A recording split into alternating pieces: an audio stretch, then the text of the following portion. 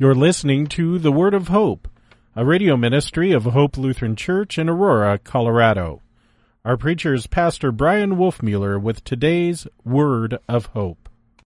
In the name of Jesus, amen. Dear saints of God, you've asked me, Pastor Flammy, as you're walking out of church or after Bible class, a question. It comes up all the time, and it's wonderful. It's a question of all Christians who have heard the Lord's Word and rejoiced in the truth of the gospel.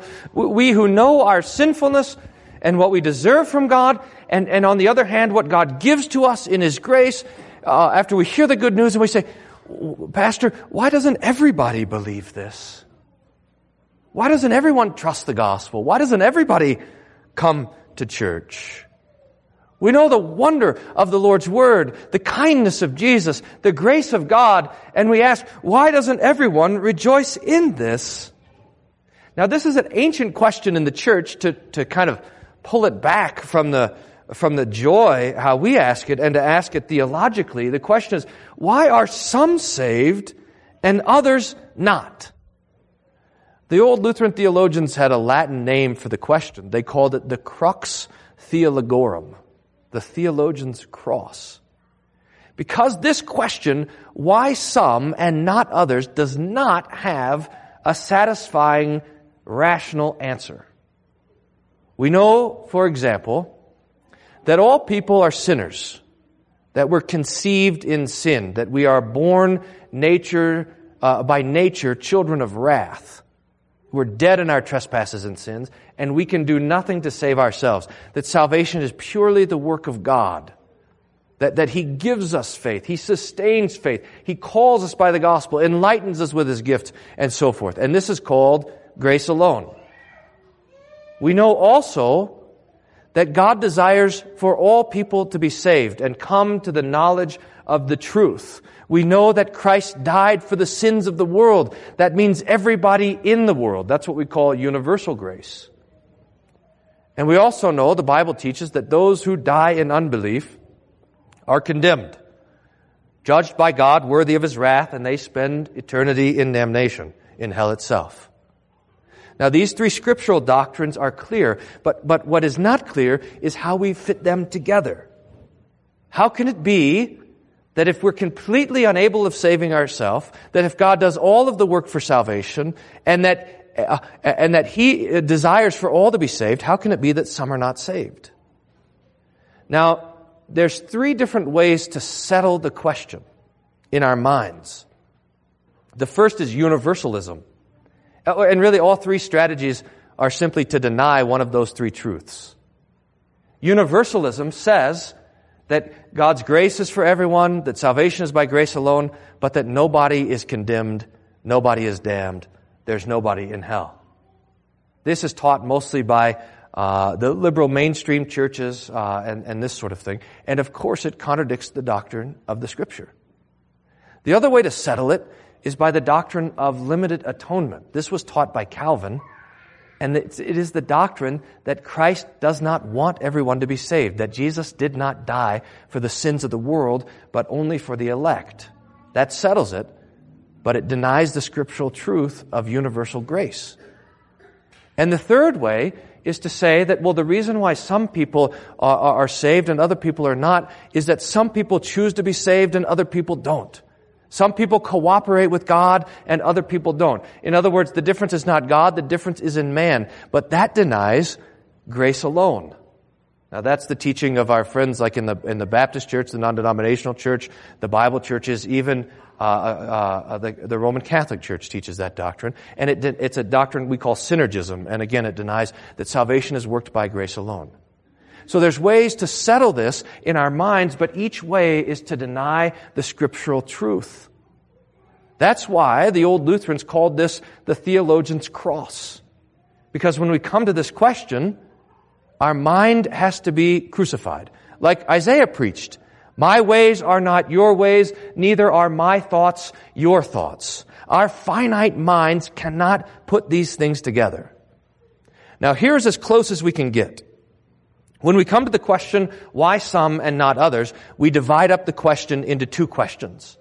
And we ask, why are some saved? And the answer that the Bible gives to us is that some are saved because God saves them, beginning to end. He calls them by the gospel, enlightens them with His gifts. It's even God's work to keep them in the true faith unto life everlasting. So that for those who are saved, we have nothing to boast in of ourselves, only that God's grace has kept us. But then the second question, why are some not saved, is that it is our own fault. The sinner is to blame because of the sin of their heart, their sinfulness, and the things that they do. They are damned. Now that's as close as we can get. But it still doesn't settle it, see? It still doesn't get to the root cause of why some, not others. And in fact, it's like this on purpose. God has held back a number of His truths, or I shouldn't say He's held them back. He has put a number of His truths above us so that we cannot grasp them. And so we are left in the end trusting in His Word. Now, this question that you ask and that theologians ask, the disciples of Jesus also ask. Why are some saved and not others? Why, as Jesus was going around doing His preaching and His miracles, serving the world, coming to be the Savior of all people, why did some people become His followers and other people become His enemies? Why did some people become His disciples and others try to kill Him? And Jesus answers that question insofar as it can be answered in the parable that He gives to us today, which is the parable of the sower. The sower goes out to sow his seed, and the seed is the Word. And that seed falls on 3 different types of ground, or 3 different types of hearts. And Jesus outlines them for us. Now we see in this that God's Word has enemies. That the preaching of the gospel is fought against. And the enemies of the gospel are threefold. First, the devil. Second, the world. And third, our sinful flesh. First, the devil. This is from the text, Luke chapter 8, verse 12. Jesus says, "The ones, that is, the seeds along the path, are those who have heard. Then the devil comes and takes away the word from their hearts, so that they may not believe and be saved." Your enemy, the devil, prowls around, seeking whom he can devour.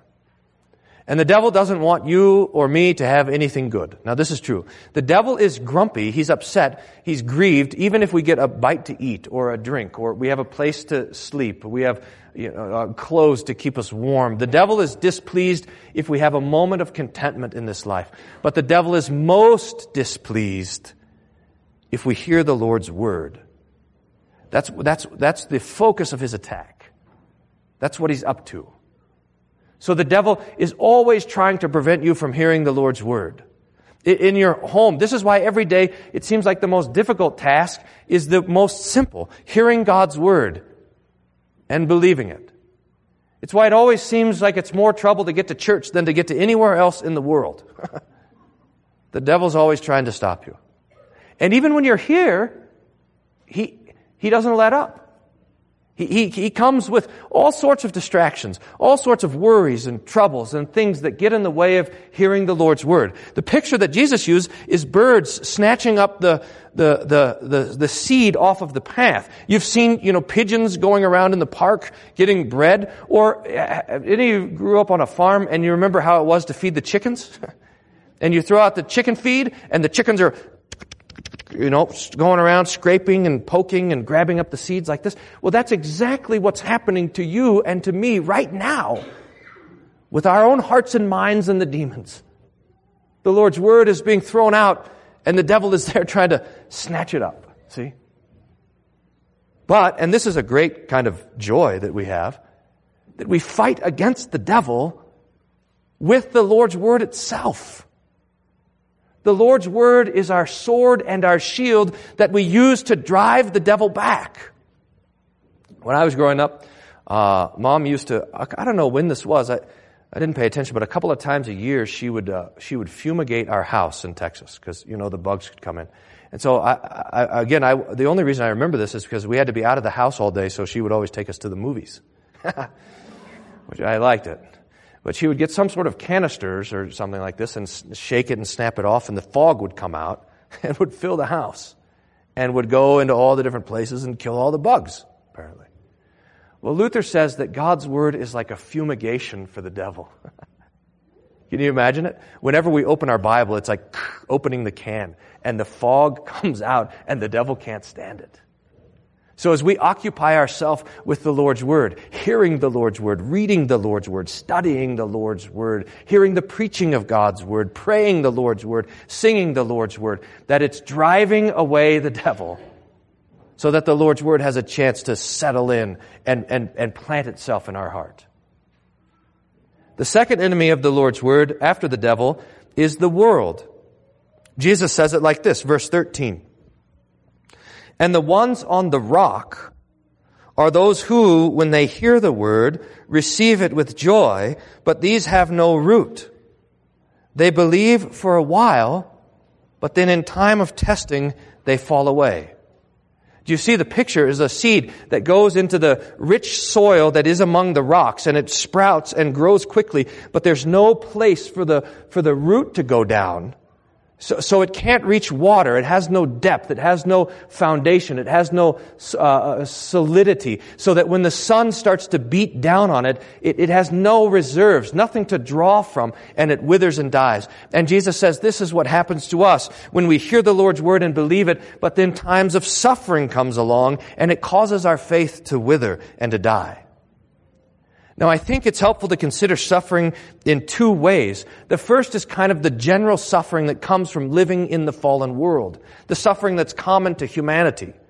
This is the suffering of getting sick, the suffering of dying, the suffering of those that we love getting sick and dying. It's the suffering of disasters, of kind of general trouble, of all the bad things that just generally happen to us in our day in and day out, big or small.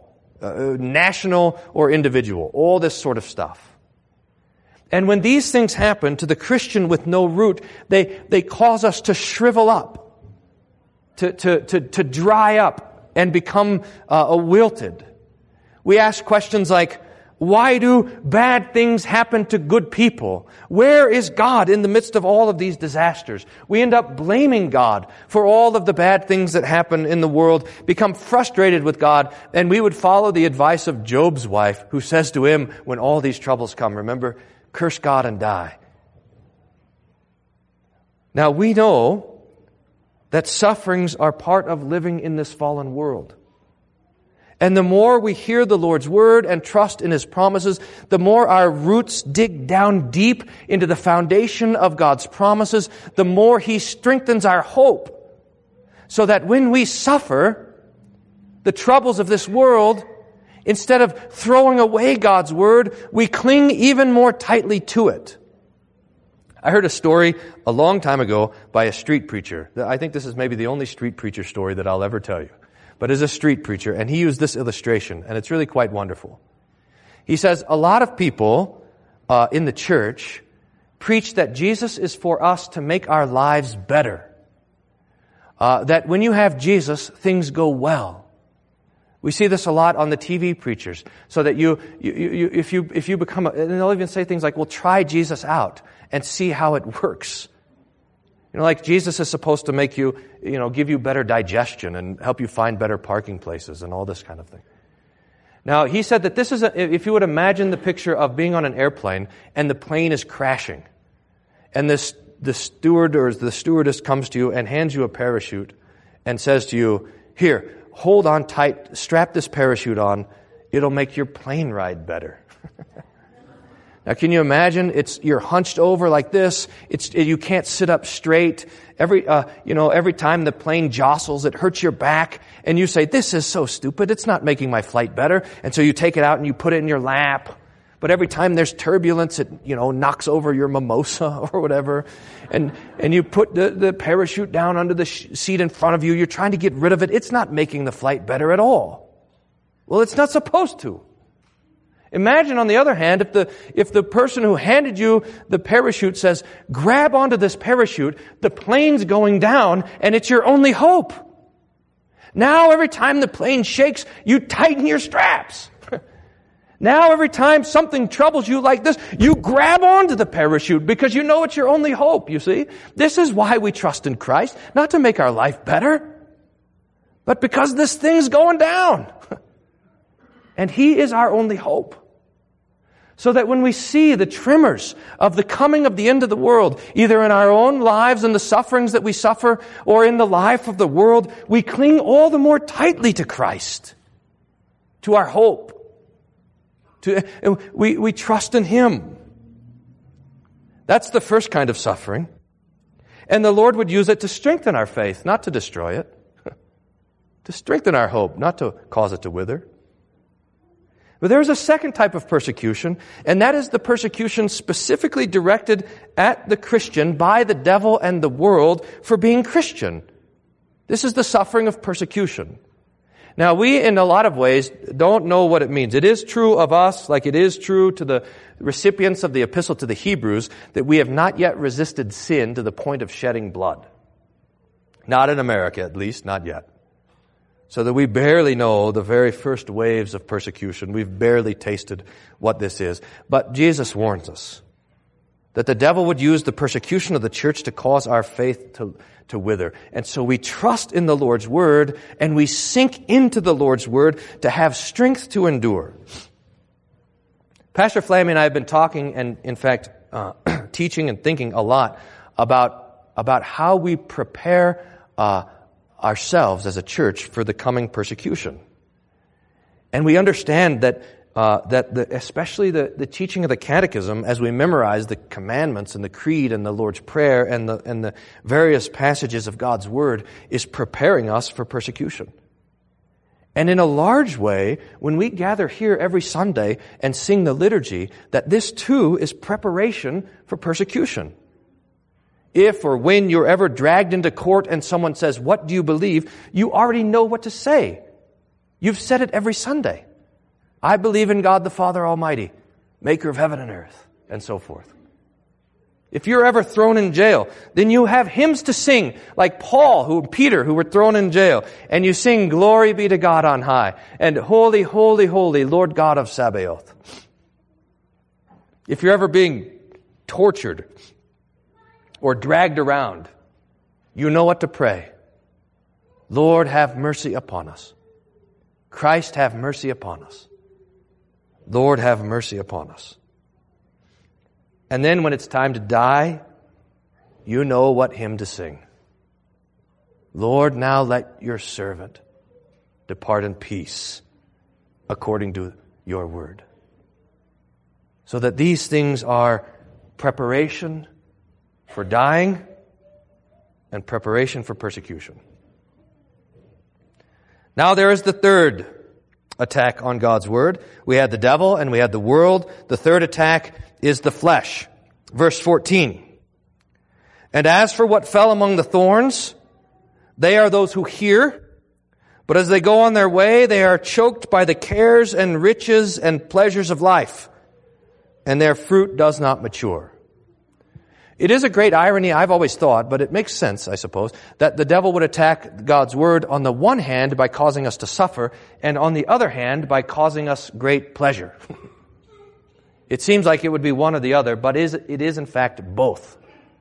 The devil tempts us with suffering, and he tempts us with the pleasures and cares of this life. He tempts us with riches and with good things. He tempts us to trust, not in His Word, but in our wealth or our possessions or the other things of this world. We're tempted constantly, you know, dear saints, and Jesus says this, no one can serve two masters. You cannot serve both God and mammon. We're tempted to think that our treasure is in our wallet and not in God's Word.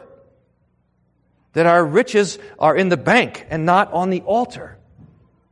That our security is in our retirement account and not in the work of God's holy angels to protect and keep us. Do you see? Now, when it comes to this, choking out of God's Word by the pleasures of this world, it is something for us to consider in our own heart.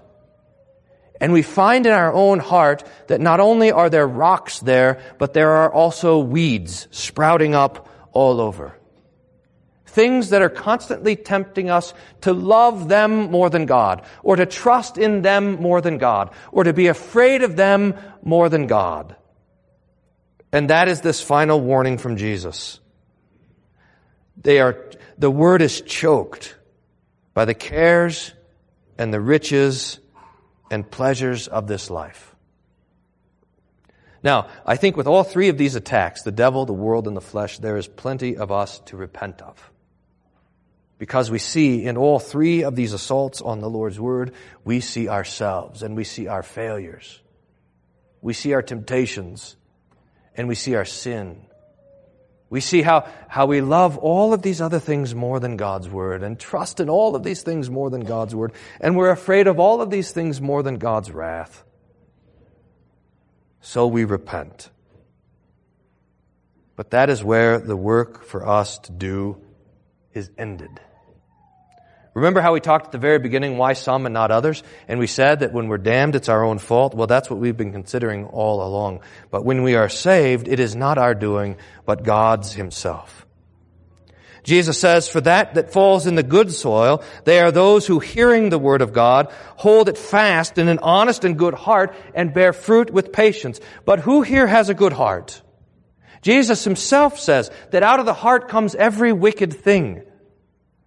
God says to us through Moses in Genesis that the heart is, or Jeremiah, the heart is wicked above everything. Who can know it? That the heart that you have is a heart of flesh, a heart completely corrupted with sin, a heart that's given to death. But still, Jesus comes to you with His Word, with His Word that forgives sins, with His Word that has life, with His Word which is light and truth. And His Word takes your stony heart and removes it and gives you a heart of flesh. His Word takes your death and gives you life. His Word takes your sin and gives you the promise of forgiveness. His Word takes your darkness and shines in light. His Word takes your despair and gives you hope and patience and peace and faith. The power of the gospel we are not ashamed of, because it is the power of salvation. So we this morning rejoice. Because it is one thing to know that God's Word has enemies and that the world, the flesh, and the devil are always fighting against the Word. But it is another thing to know that God's Word fights back. His Word fights against the devil and His Word wins. His Word fights against the world, and even though the world will be destroyed, His Word endures forever. And His Word fights against your flesh. And it gives you life and hope and peace. His Word, dear saints, endures forever. And this is your confidence. In the name of Jesus. Amen. And may the peace of God, which passes all understanding, guard your minds and hearts through Jesus Christ our Lord. Amen.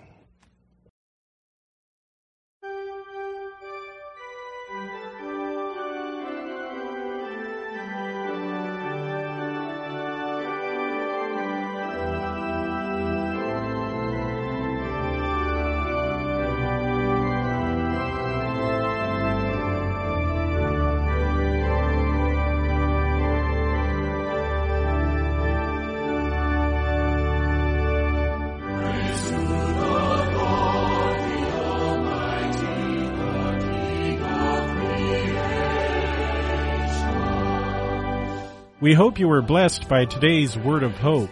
Hope Lutheran Church is located at 1345 Macon Street in Aurora, Colorado. Their weekly schedule is as follows: Sunday morning worship at 9:15, adult Bible class and youth Sunday school at 10:45 a.m. On Tuesday mornings, there is a Matin service at 8:30 a.m., with a Bible class to follow at 9:30 a.m.